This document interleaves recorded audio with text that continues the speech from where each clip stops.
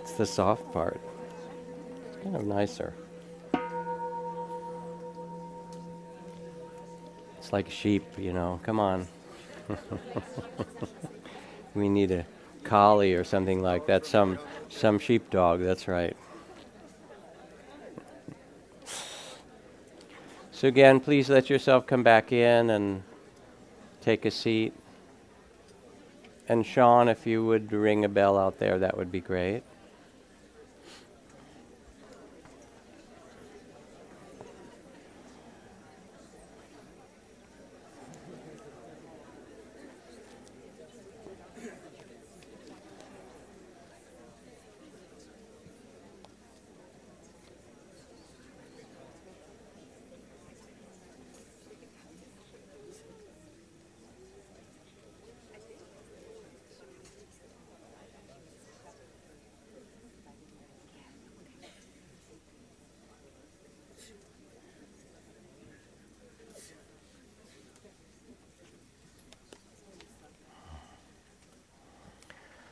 So let yourself sit comfortably and at ease and allow yourself to listen, not so much to try to remember anything. This is the dump, actually. This isn't the place to get things, it's the place to leave stuff, so you're more open. But if there's something that resonates in you as being true, if you take this as a kind of contemplative practice or meditation, then you can listen to see if it reminds you of something that you know in your own deepest understanding. And that's really what's important, your own understanding.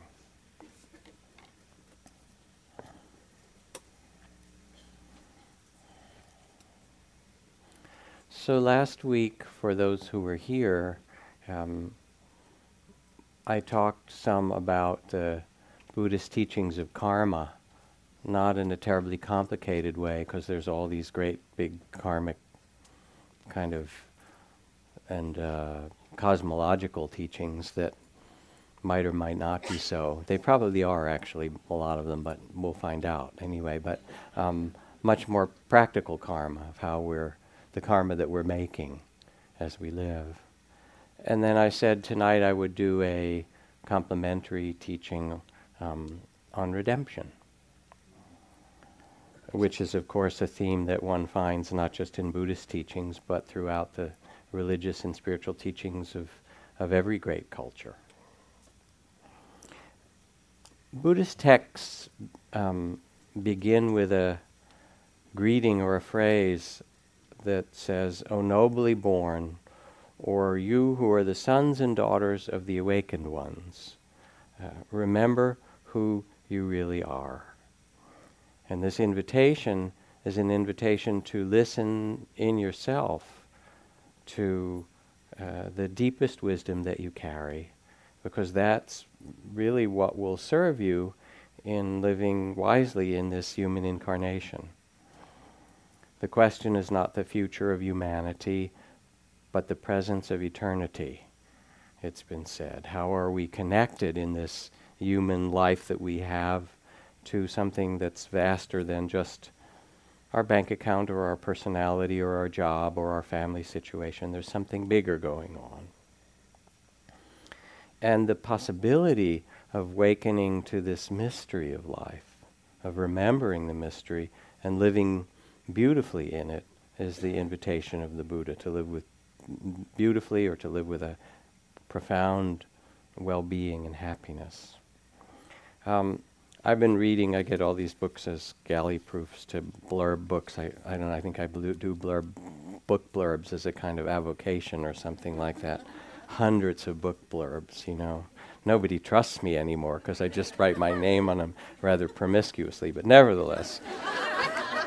And sometimes they're mercy blurbs, you know, somebody that you love gives you a book and it's okay, but all right, I've got it. Anyway, but this book is Ram Dass's new book that's coming out, which is a kind of remake of Be Here Now, but in a more current form, the new edition called Be Love Now. I like it a lot. And in its introduction, Larry Brilliant, who's an old friend and wonderful man, talks about being with Neem Karoli Baba, with Maharaji, their teacher, Ram Dass's teacher. He says, how do I explain who Maharaji was and how he did what he did? I don't have any explanation. Maybe it was his love of God. I can't explain who he was. I can almost begin to understand how he loved everybody. I mean, that was his job. He was a saint. Saints are supposed to love everybody. But that's not what always staggered me. Not that he loved everybody, but that when I was sitting in front of him, I loved everybody. That was the hardest thing for me to understand, how he could so totally transform the spirit of people who were with him and bring out not just the best in us, but something that we didn't even know was in us. I don't think any of us were ever as good or pure or as loving in our whole lives as when we were there sitting in front of him. So the question of redemption really speaks to the seeds of awakening within us, of your own Buddha nature or your own true nature that was born in you as surely as you were born into this human incarnation. My teacher Ajahn Chah called it the one who knows. And the one who knows is conscience and wisdom and compassion, all of these things. Now, how this relates to the question of redemption is this. We tend in our culture, when things are difficult, we tend to project them on other people. We have the enemy du jour, which was, it had been, the Russians or the communists or whatever. Now it's the Muslims, and there's this whole big thing about, can we build a mosque somewhere or other, as if freedom of religion wasn't something that was part of what we were trying to do in this country. But also it's not just Muslims, but it's, different parts of the world. Pakistan becomes now partly the enemy du jour and so forth. And if it's not them, then maybe it's immigrants. That is insane. How many people in this room as family are not immigrants? Just raise your hand. I mean, there's a few natives, and I bow to that. It's a beautiful thing. Who have some background of the people who lived here, for 10,000 years before the Europeans came. But everybody else, there were two hands. Be sane about this. It's just crazy. But it's them, the immigrants. Or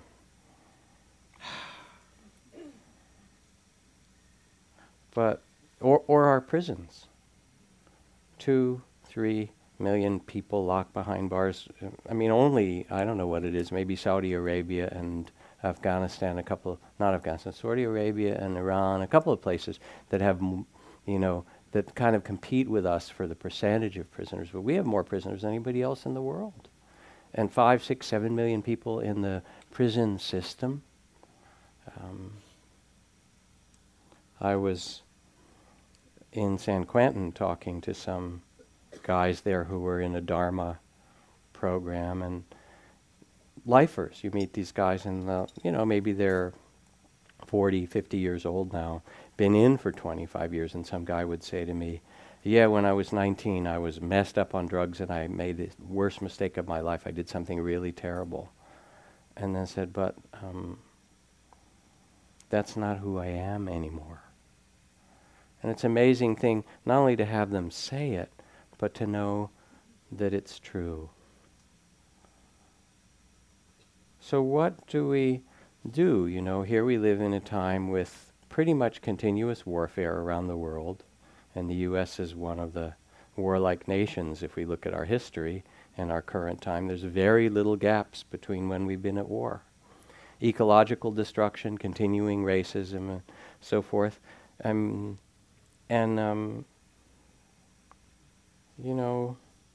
Whose fault is it? Where does it come from? This is from Alexander Solzhenitsyn, the great Russian writer, and if I remember correctly, also a Nobel laureate. He writes, if only it were so simple.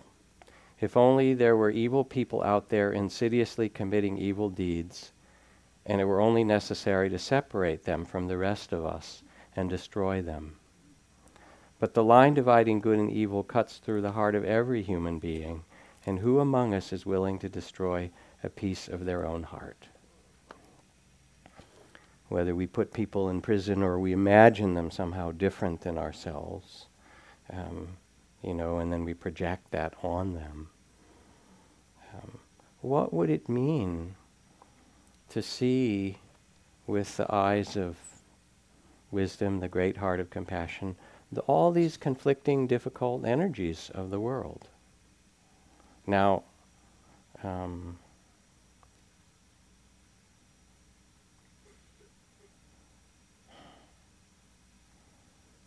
let's take it to a much more personal level.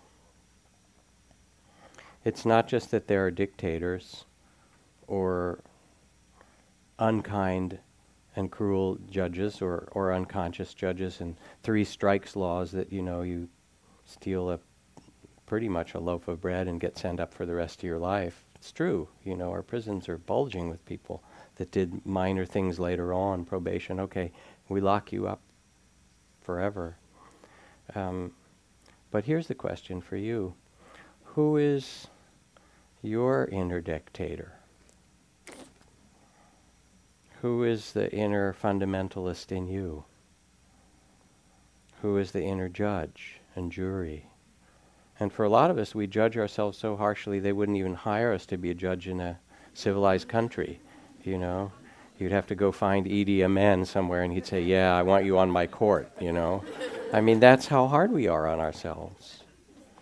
Who do we leave out in terms of immigration or whatever it is? What do we leave behind?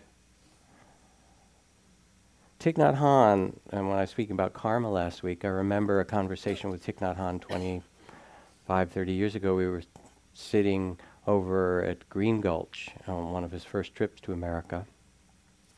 And he was talking about karma. And somebody in the group raised their hand and said, would you say something about group karma? How does karma happen to a group? For example, because it was not long after the war in Vietnam, how did it happen that the Vietnamese people had, all these American soldiers and then bombers come and carpet bomb enormous parts of their country with millions and millions of tons of bombs and Agent Orange and so forth? What was their karma that made this happen to the Vietnamese? And he paused for a moment and then answered in a kind of remarkable way. He said, it didn't happen to the Vietnamese. It happened to all of us. And you start to see, as Martin Luther King talked about the single garment of destiny, that we really are woven together. This is the truth of this world. We breathe in and out with collaboratively with the rainforests, and the waters of the oceans and the clouds and the streams become our body and our blood. It's us, and it's not somebody else. So then, how do we deal with this question of redemption? I think of this woman who came to work with my colleague and friend Tara Brock in the middle of a really messy divorce, and she'd made had a lot of difficulties in her life and so forth. And she came home one day. She was supposed to have a special dinner for some people at work, and she walked into the room and in the kitchen, and there was all these dishes piled up in a big mess and half drunk, Coke and beer cans, and her teenage daughter, 17 or 18, was there with a bunch of friends, had been partying, and she exploded and shouted, "How can you be so thoughtless? And you knew I was coming back," and all that.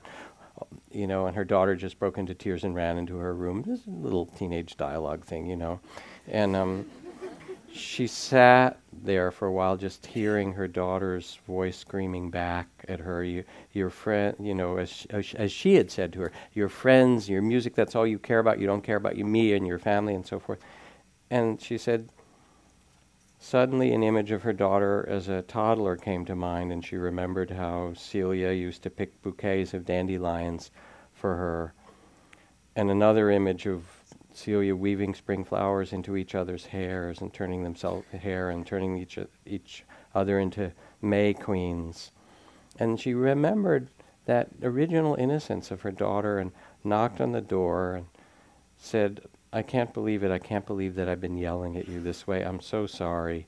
I'm so sorry for the pain in the family and the divorce and what's happening. And her daughter looked at her. She was really quiet, and she said, Mom, no one's perfect. I've always known you love me. Isn't that what counts? Isn't that what counts?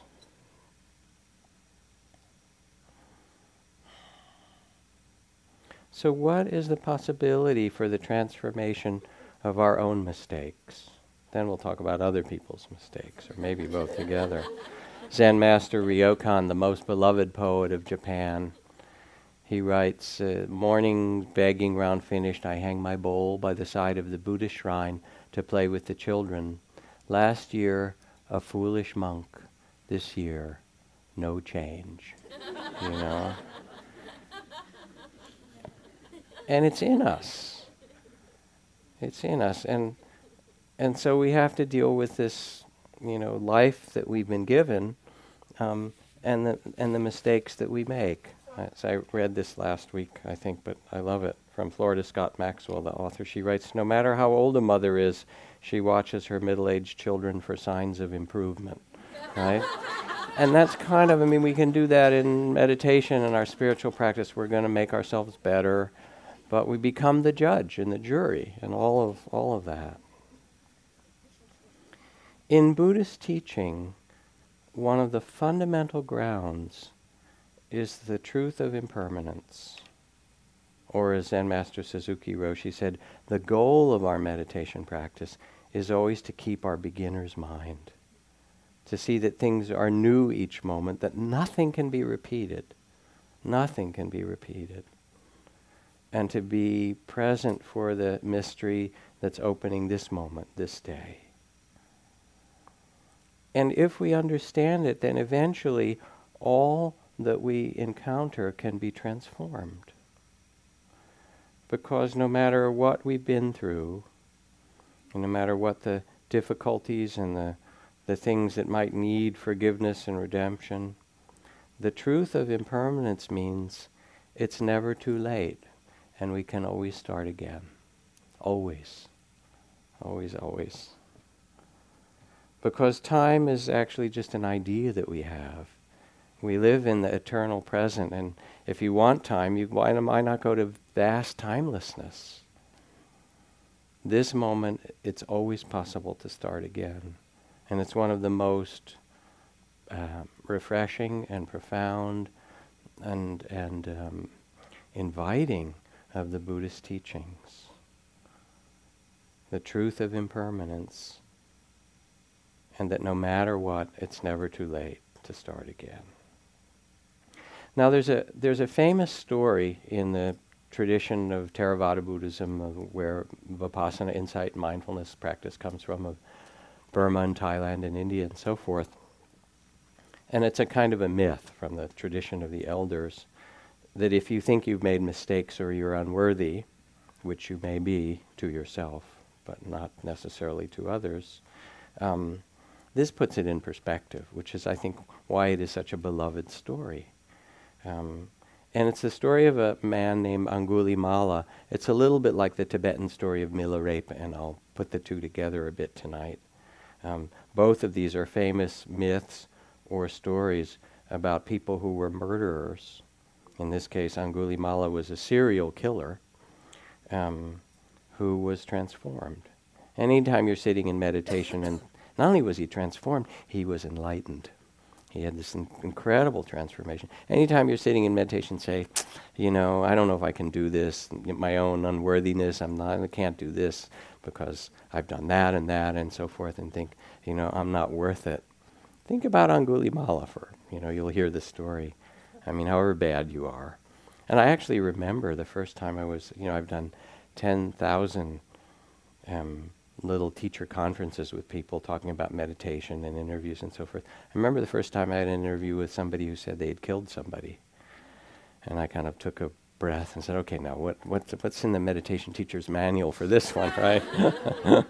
And then, of course, the first question I ask is, well, have you stopped? It's really, you kind of, let's get down to the basics here. All right. So Angulimala was a serial killer.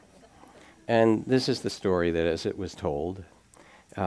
He was born to a relatively well-educated family under what is called a robber star. That is to say, his chart was not very good. And it also says something, if you listen mythologically, about temperament. He had a lot of power and a lot of charisma. Even as a young boy, people could see that, and maybe the astrologers. But he also had a tendency toward trouble, as young men do. Anything dangerous to do around here? That's the kind of question you get from young men. So they brought him up carefully because he had this astrological problem, so to speak. And he had a spiritual interest as well. So they found a famous teacher, a guru, and he progressed because he was charismatic and powerful. He had his own kind of energy. And he became a favorite of this teacher. He was really quite a fine student. But then what happened is that the other students became really jealous of Angulimala. You know about spiritual jealousy? Like other kinds of jealousy, right? It happens, it does. And so then they started to spread false stories about him and what he was doing to the guru's family and all these terrible things. And the teacher, not understanding, believed many of these stories. And at some point sent him off in a way to try to destroy him and said, if you want my teachings, you have to bring back a garland of 1,000 human fingers.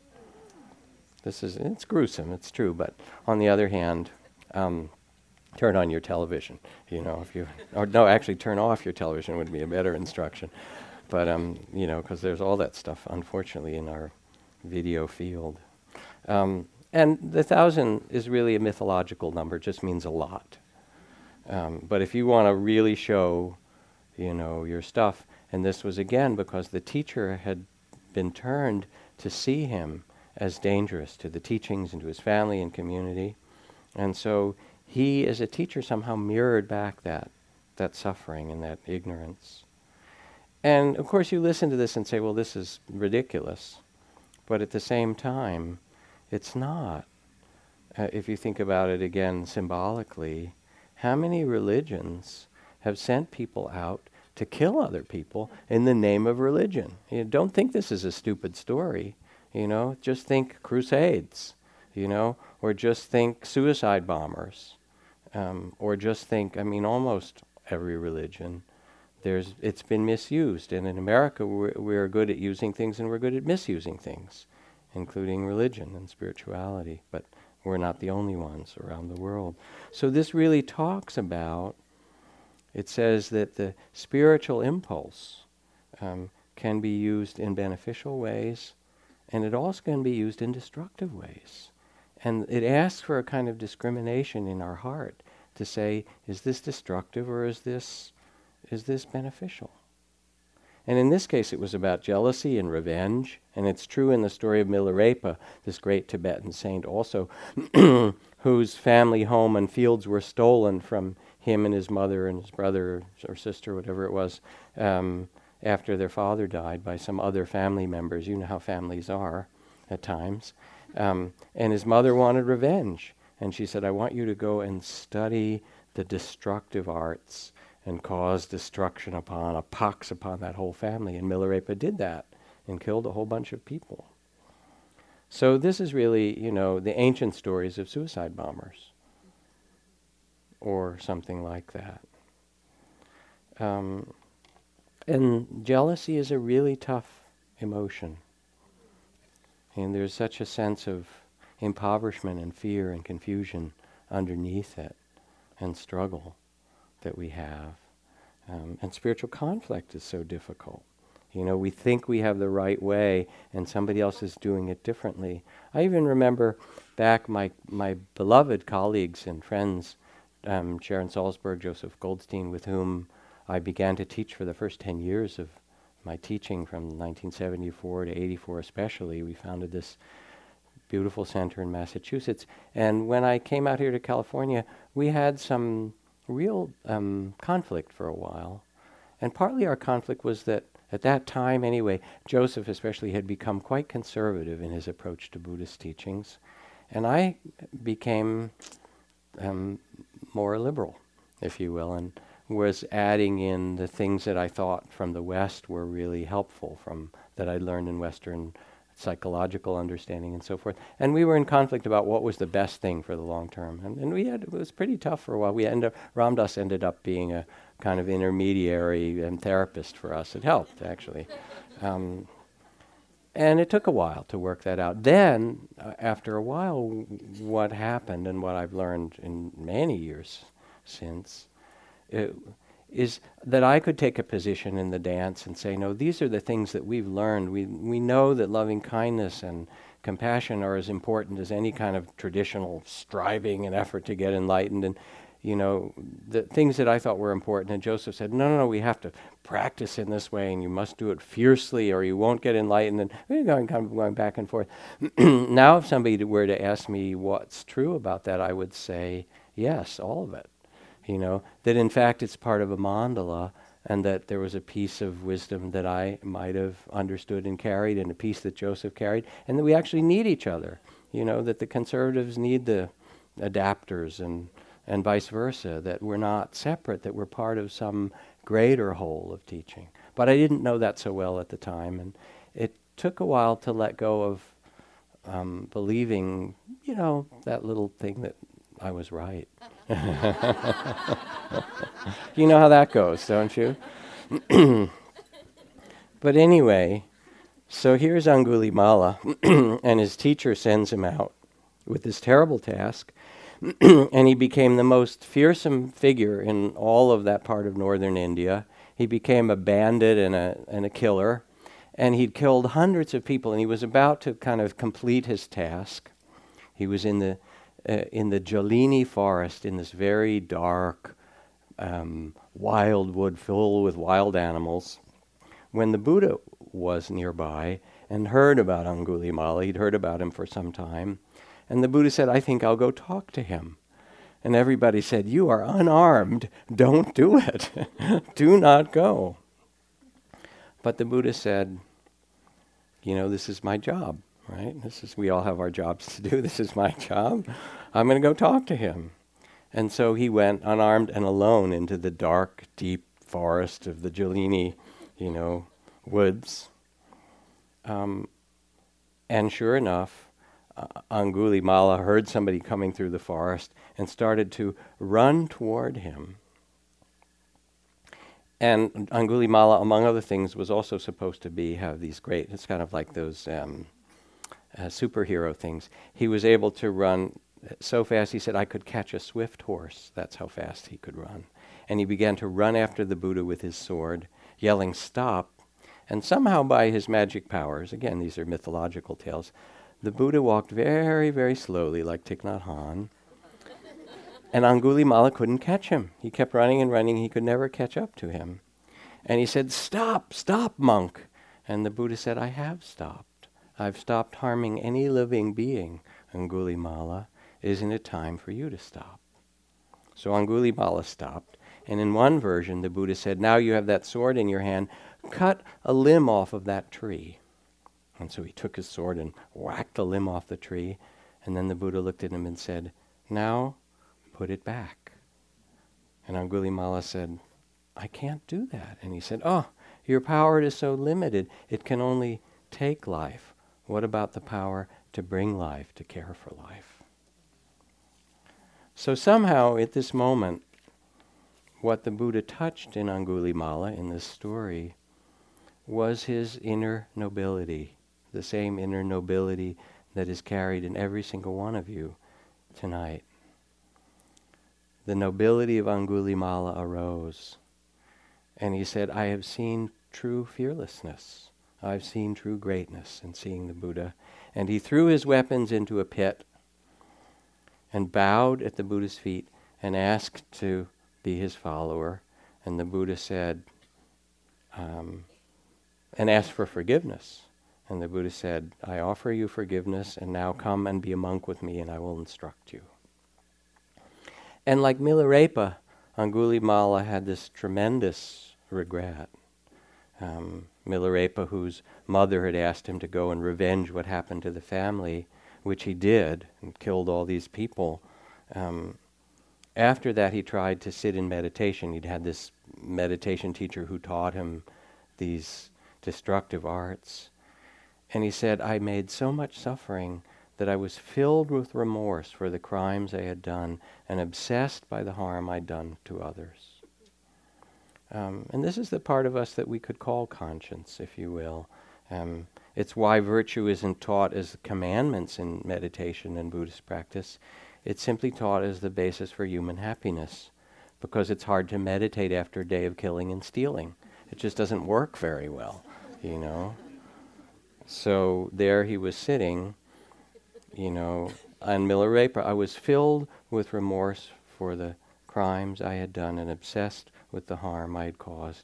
And so he too, like Angulimala, went in search of, Angulimala didn't come in search, the Buddha found him, but Milarepa went in search of a teacher, and really in search of redemption, because that's what he most wanted. He felt the catastrophe of what he had done, and he wanted this redemption. This from Albert Camus, who writes, we all carry within us our places of exile, our crimes, our ravages. Our task is not to unleash them on the world. It is to transform them in ourselves, in our own hearts, and therefore transform them in others.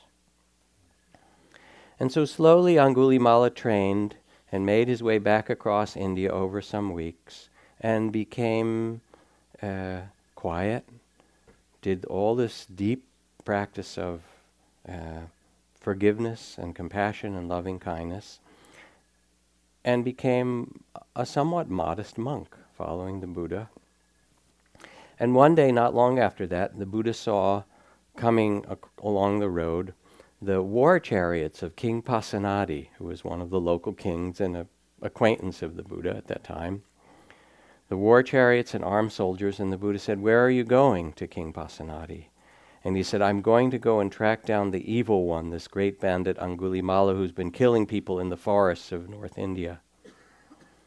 And the Buddha listened to him and said, suppose someone like Angulimala could be transformed, could become virtuous and wise. And the king listened and shook his head and said, that seems impossible, but should it happen, I would bow to him.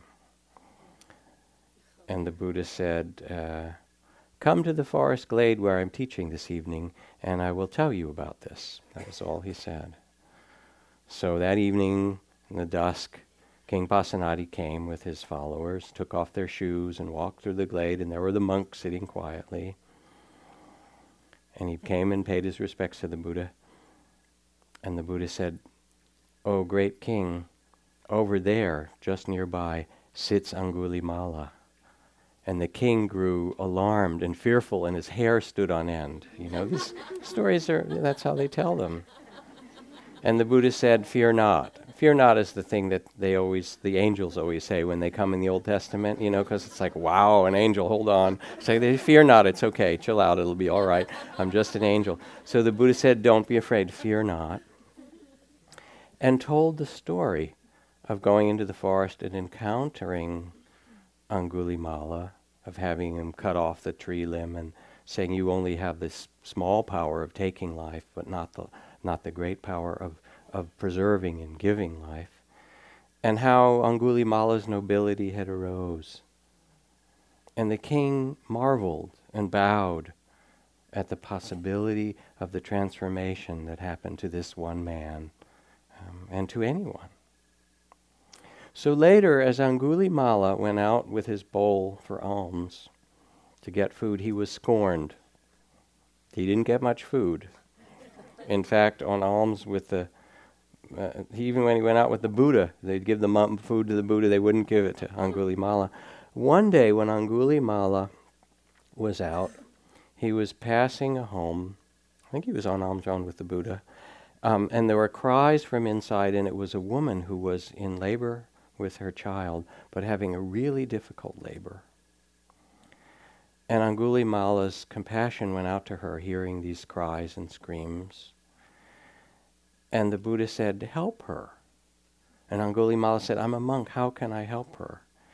And the Buddha said to him, make this prayer, since my birth I have not harmed a single being, and by the power of this virtue, may she be healed and may the birth go well. And Angulimala looked at the Buddha like, are you crazy? What do you mean?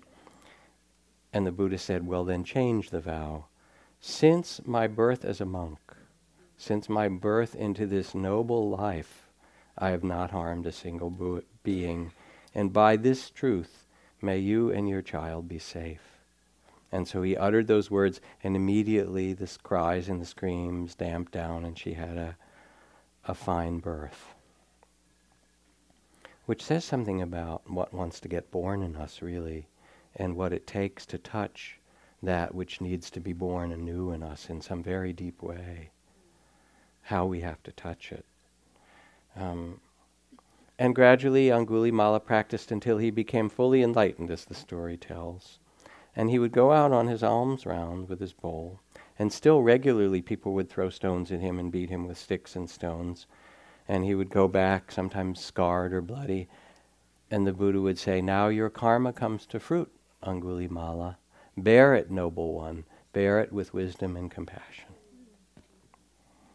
And since that time, women in labor, there's this beautiful kind of drawing that you can have and prayer from Angulimala, and he's the saint, if you will, that people pray to, which is really the symbol of going through the hardest possible thing and knowing that there's a possibility of new birth, because Angulimala is the symbol of this new birth that will assist your new birth.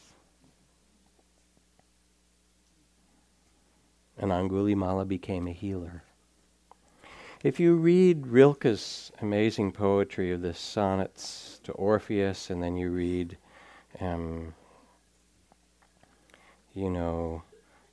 Orpheus going to the underworld to play his lyre and bring back his beloved, unsuccessfully, as we know.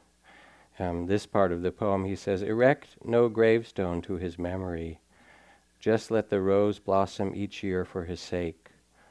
For the rose is Orpheus, and wherever he has passed through this or that, we do not need to look for other names. When there is poetry, it is Orpheus singing.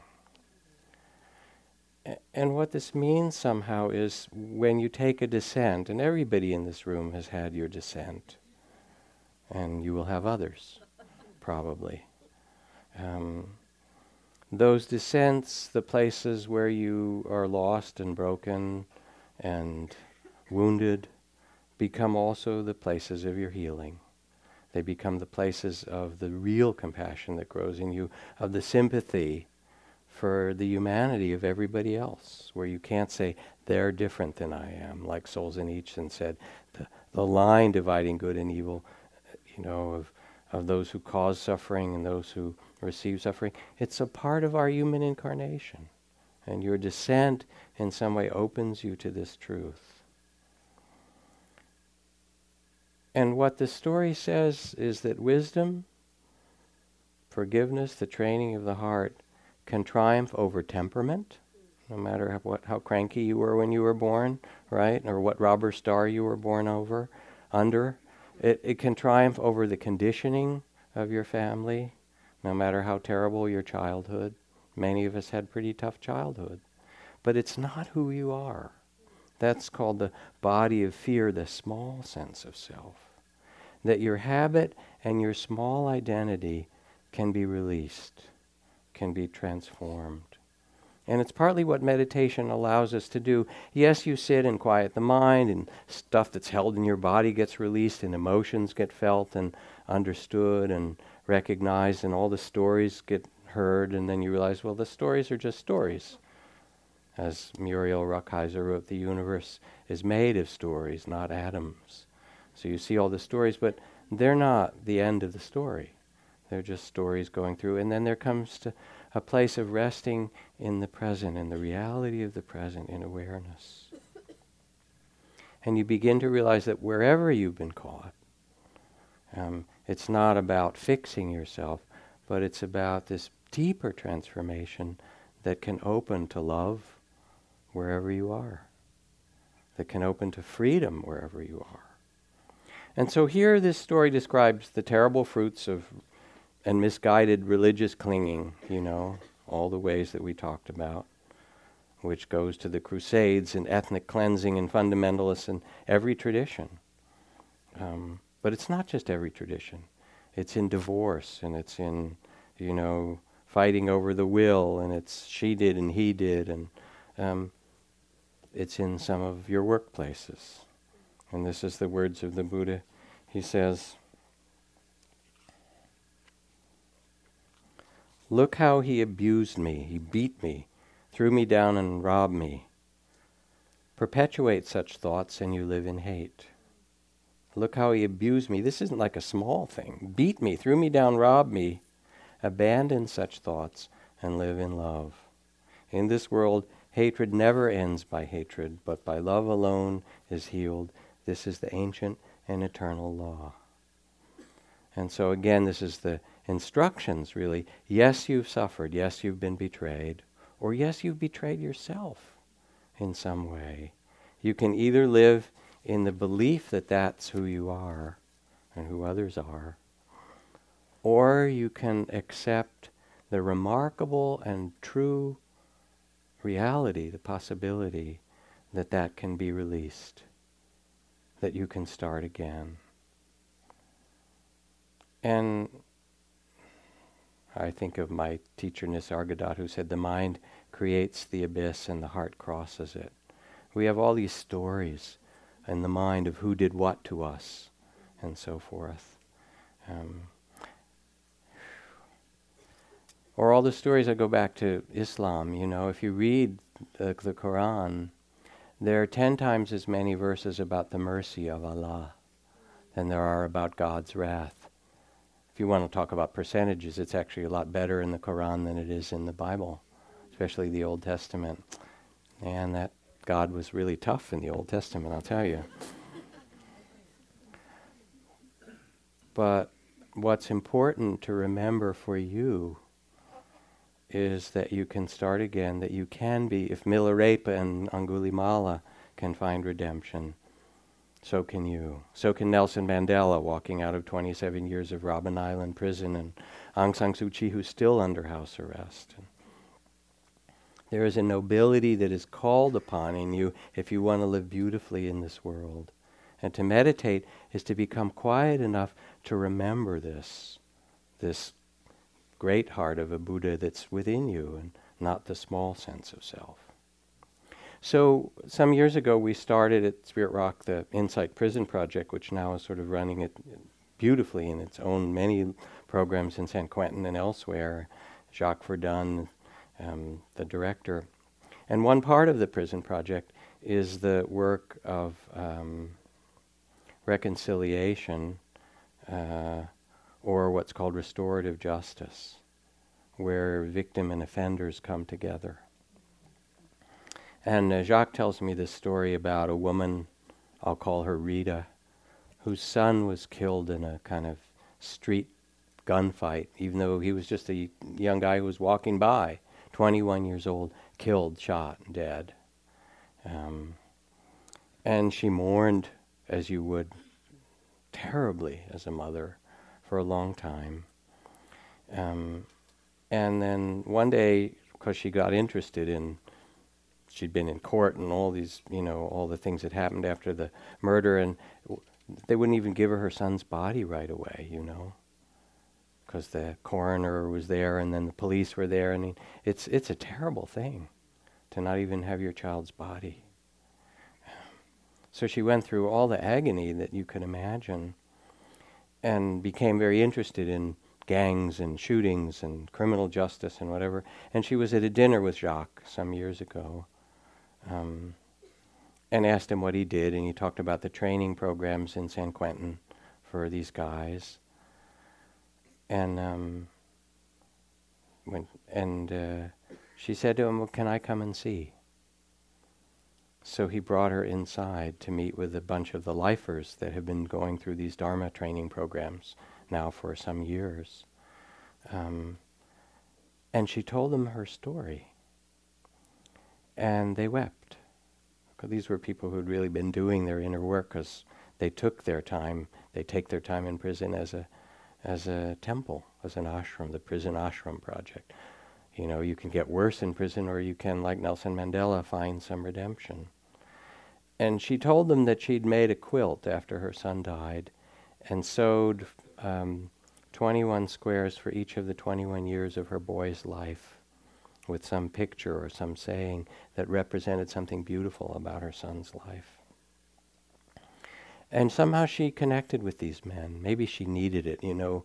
In needing redemption, we also have to make a reconnection, like South Africans' Truth and Reconciliation Commission, or this project I talked about last week that my daughter was involved with in Cambodia, the book Eyes on Darkness, the redemption around the War Crimes Tribunal that's necessary.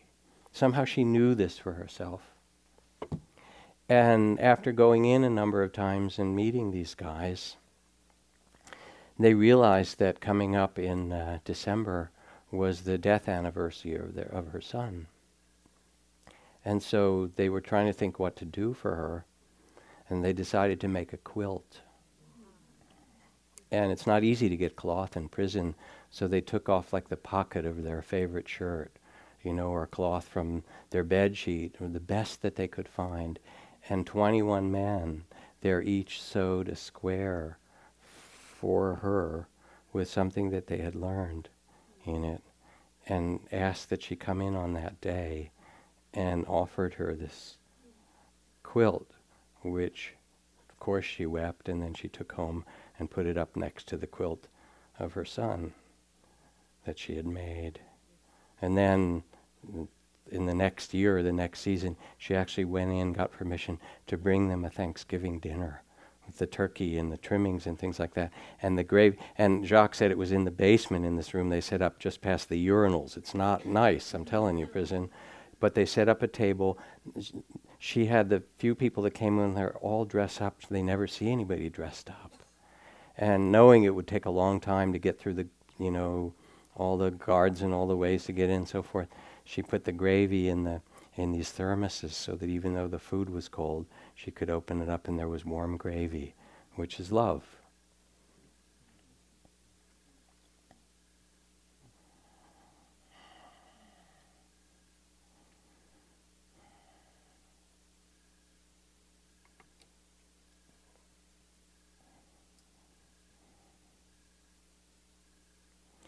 There's a kind of trance that we get into of who's right and who's wrong, when we've all been wrong in some way or other, and all been right, of separateness and fear. And the possibility of redemption means that we listen not with our mind or our ideas, but it's somehow an appeal to the heart to listen. What we most deeply long for, which is freedom, liberation of the heart. And redemption, like forgiveness, means somehow releasing that which has bound us. The ways that we've believed our own shame and our unworthiness and the things that we've done wrong. Whatever you've done, Angulimala beat you, you know, and Milarepa. It's true. And so you're invited to be redeemed. You're invited to forgive yourself. You're invited to be born anew in the Dharma.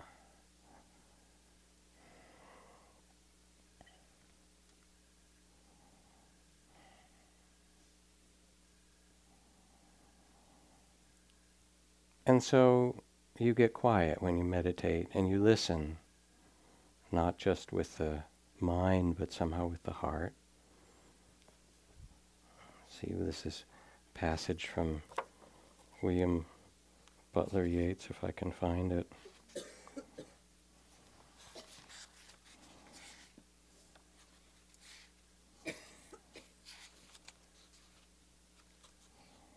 We can make our minds so like still water that beings gather around us that they may see their own images, and so live for a moment with a clearer, perhaps even a fiercer life because of our quiet. That if we get still and can see and listen with the heart and see with clarity, even the things that seem unredeemable, that seem terrible. And I don't mean that we don't set boundaries and that we don't have laws or that we don't have, certain psychopaths who need to be in prison, although some of them also seem to be in the government of certain countries of this world. Not just here, but worldwide. It's not, prison isn't the only place you find such people. It's true. I don't mean a naivete about that. But what does it mean to live with a transformed heart? To transform the measure of suffering that you've been given. And even though Angulimala went out and was stoned and had to face the consequences, the terrible pain that he'd caused and the consequences, somehow he transformed that sorrow. The Sufis say, overcome all bitterness because you are not up to the magnitude of the pain that was entrusted to you. Like the mother of the world, each of you is a part of her heart, and therefore each is endowed with a certain measure of cosmic pain. You are called upon to meet it in compassion instead of self-pity. So you have your measure of sorrow and your measure of pain. And what do you do with it? The Buddha said to Angulimala, O noble one, bear the pain. And don't place it on another. Transform it with your compassion.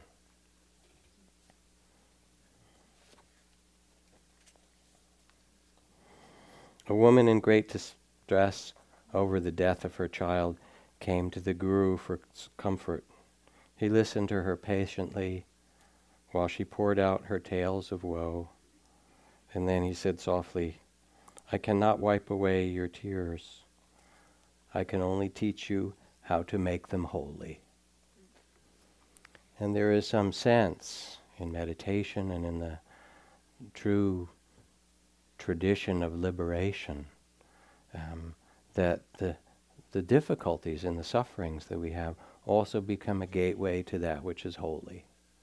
And when I talked to Jacques about restorative justice, he said, I've been to India and I've been to all these great temples and I've been on retreats he said, and I've never seen anything as beautiful as the moment where a victim and perpetrator meet together and there's forgiveness. He said it's a kind of remarkable thing to be in San Quentin and see the most sacred thing you've ever seen in your life. Redemption, starting anew, beginner's mind. This is a reality that we will all face, a question that we'll face in marriage or partnership, love relationship, in business, in your families or neighborhood, in the things that you want to serve, in the society at large. These questions come again and again. Can we forgive? Is the redemption possible? And especially for yourself. Can you forgive, the shame you carry, the guilt you carry? It doesn't help really. Kind of remorse or recognition of what was wrong is always useful. But then to carry it as shame or guilt, at least in Buddhist psychology, that's considered, technically speaking, a waste of energy. It's just obsessive thoughts about some old identity. It's about time to start again. And I remember when I was traveling a couple of years ago in Palestine and Israel, meeting with these remarkable groups, the bereaved mothers or the former combatants for peace on both sides, Palestinian and Israelis who'd been soldiers, and then at some point said, I just can't do it anymore. I simply can't do it anymore. Even though they may have shot and killed people, they'd become best friends. We're not going to do this anymore. We simply will not.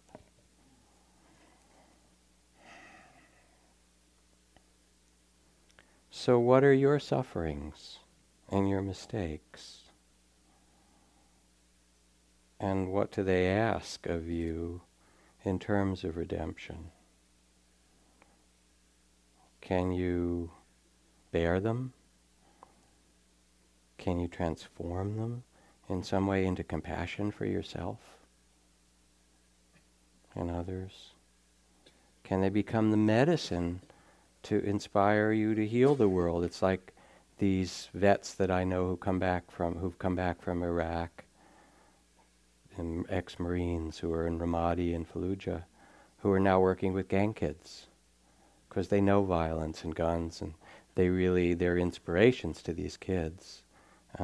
And they're using the trauma that they carry, which won't go. The trauma, you release it, you don't forget it.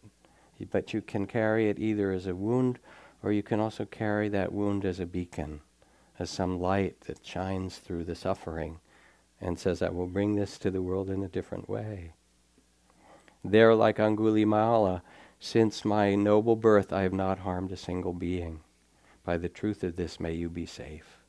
And when those guys come back, and can say that, even though they were in terrible situations, and probably, as they said, it's not only, I can't tell you what I saw, but I can't tell you what I did. That they redeem themselves and the young men that they work with. Or the lifers who've come out of San Quentin now, who met with the Oakland police chief, a number of them, to say, we want to work with the kids so they don't end up where we were.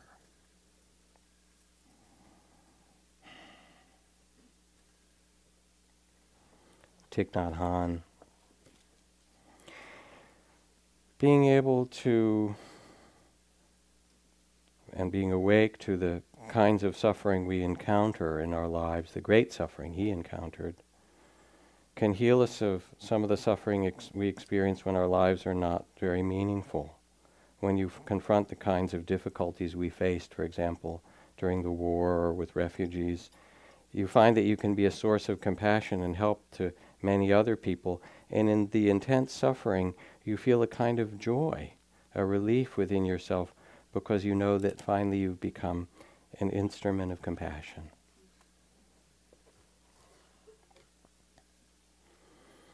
The Dhammapada begins with this verse, who is the enemy? Mind is the enemy. No one can harm you worse than your own mind unguarded, misunderstood, ignorance, delusion, fundamentalism, the belief in the small sense of self. And who is your friend? Mind is your friend. The mind and heart that's open, quiet, wise, well understood. No one can help you as much, not even the most beloved friend or family member. And this is the Buddhist teachings of emptiness, that all is mind-made, all arises from mind.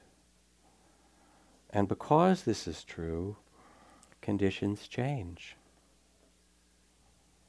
Because this is that is. Things are not fixed, they are impermanent. This is the mystery of consciousness. We tend to get in this box and think it's permanent and the world's the way it is and we're the way it is. It isn't. And things can be transformed because consciousness itself can be transformed. I love Nelson Mandela saying that he loved to see the good in other people. Thinking too well of other people often inspires them to act better than they otherwise would. Followers of the way, that's you. The most important teaching from the evening, the world, and from these texts, the world is full of second chances. And in our life, redemption is always possible for every single being. Sometimes it's in tiny ways. Remember, Julia Childs says, if you're in the kitchen and you drop the lamb, you can just pick it up. Who's going to know, right? It's kind of the small forms of redemption. But it's also Congresswoman Eleanor Holmes Norton, African-American Congresswoman, who voted for George Wallace because he changed from being an incredibly hateful, hate-filled racist, to actually being somebody, he changed himself to being actually somebody who was interested in the well-being of everybody. And so she voted for him. That's an amazing thing, that she could do that. So you can go back to your lover, or your family member, or the part of yourself that you've exiled, that, or back to your breath, or whatever it is, and say, or back to work, that place of conflict in work, or back to your activism in the world to make the world a juster or more beautiful place because you love it, and say, we can start again. We can start anew. It's never too late to let go. If you couldn't let go, that would really be a problem for you. That would be a problem. But just because you can let go, because the heart can be free, so there is the teachings of the Dharma, the teachings of enlightenment and liberation, because you can let go and start anew.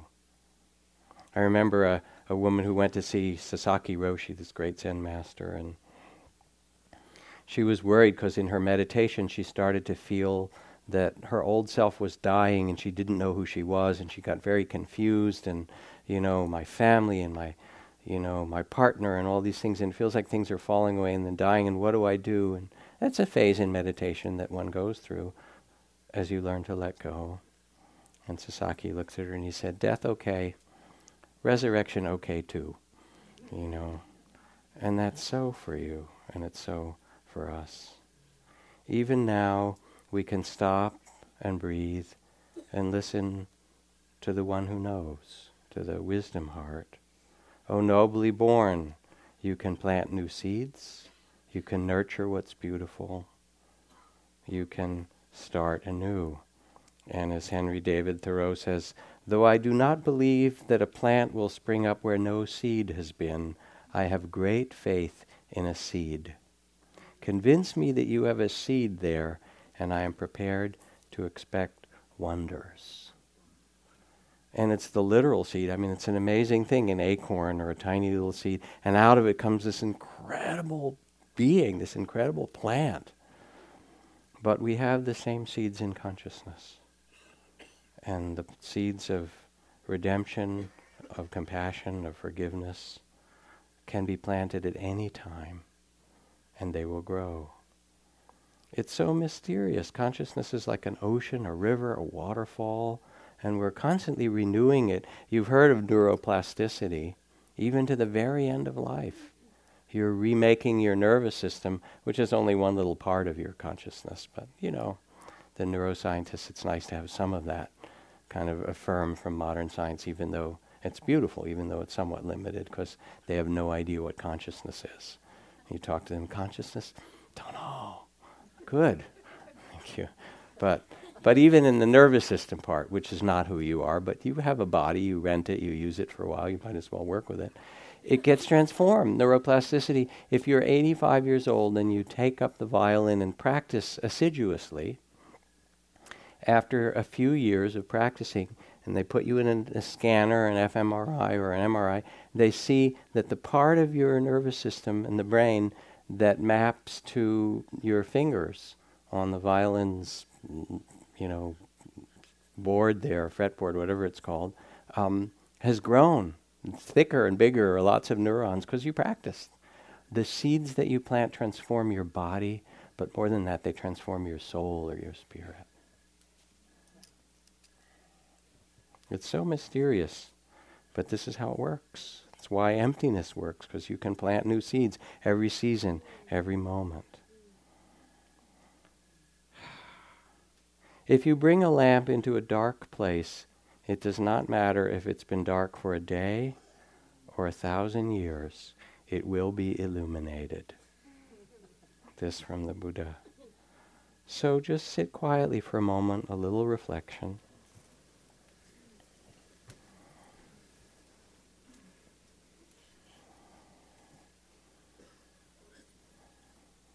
When you remember redemption, when you remember forgiveness for yourself and starting anew, sometime when you've done that, what did your body feel like?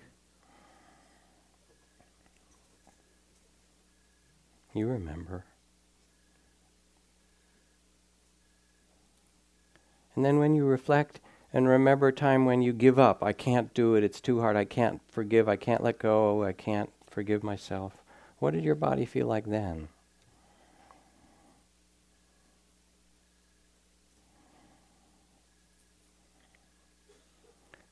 Now go back to the first. Remember what it feels like. When you remember, you can start anew, no matter what. Remember what it feels like when you sit with your dignity and nobility, the beauty of your heart, like the nobility of Nelson Mandela and Aung San Suu Kyi and everyone who's awakened. And as the poet Rumi says, something like this, voyagers all, ours is not a caravan of despair. Though you have broken your vows 100 times, come, become a citizen of love. You want to be a citizen somewhere. Be a citizen of love. And trust this in yourself.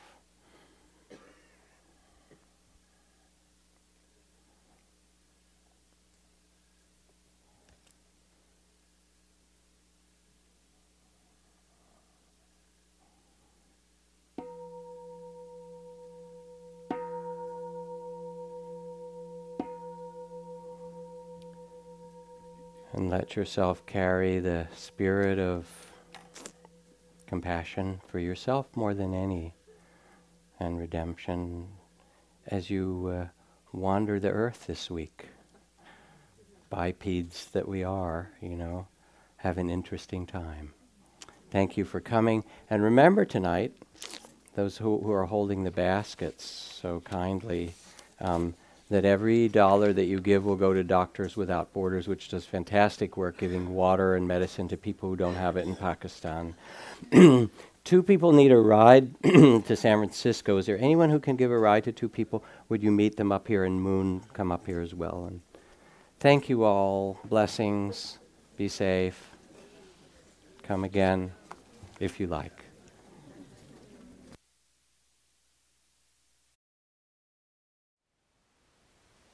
Thank you for listening. To learn how you can support the teachers and Dharma Seed, please visit dharmaseed.org/donate.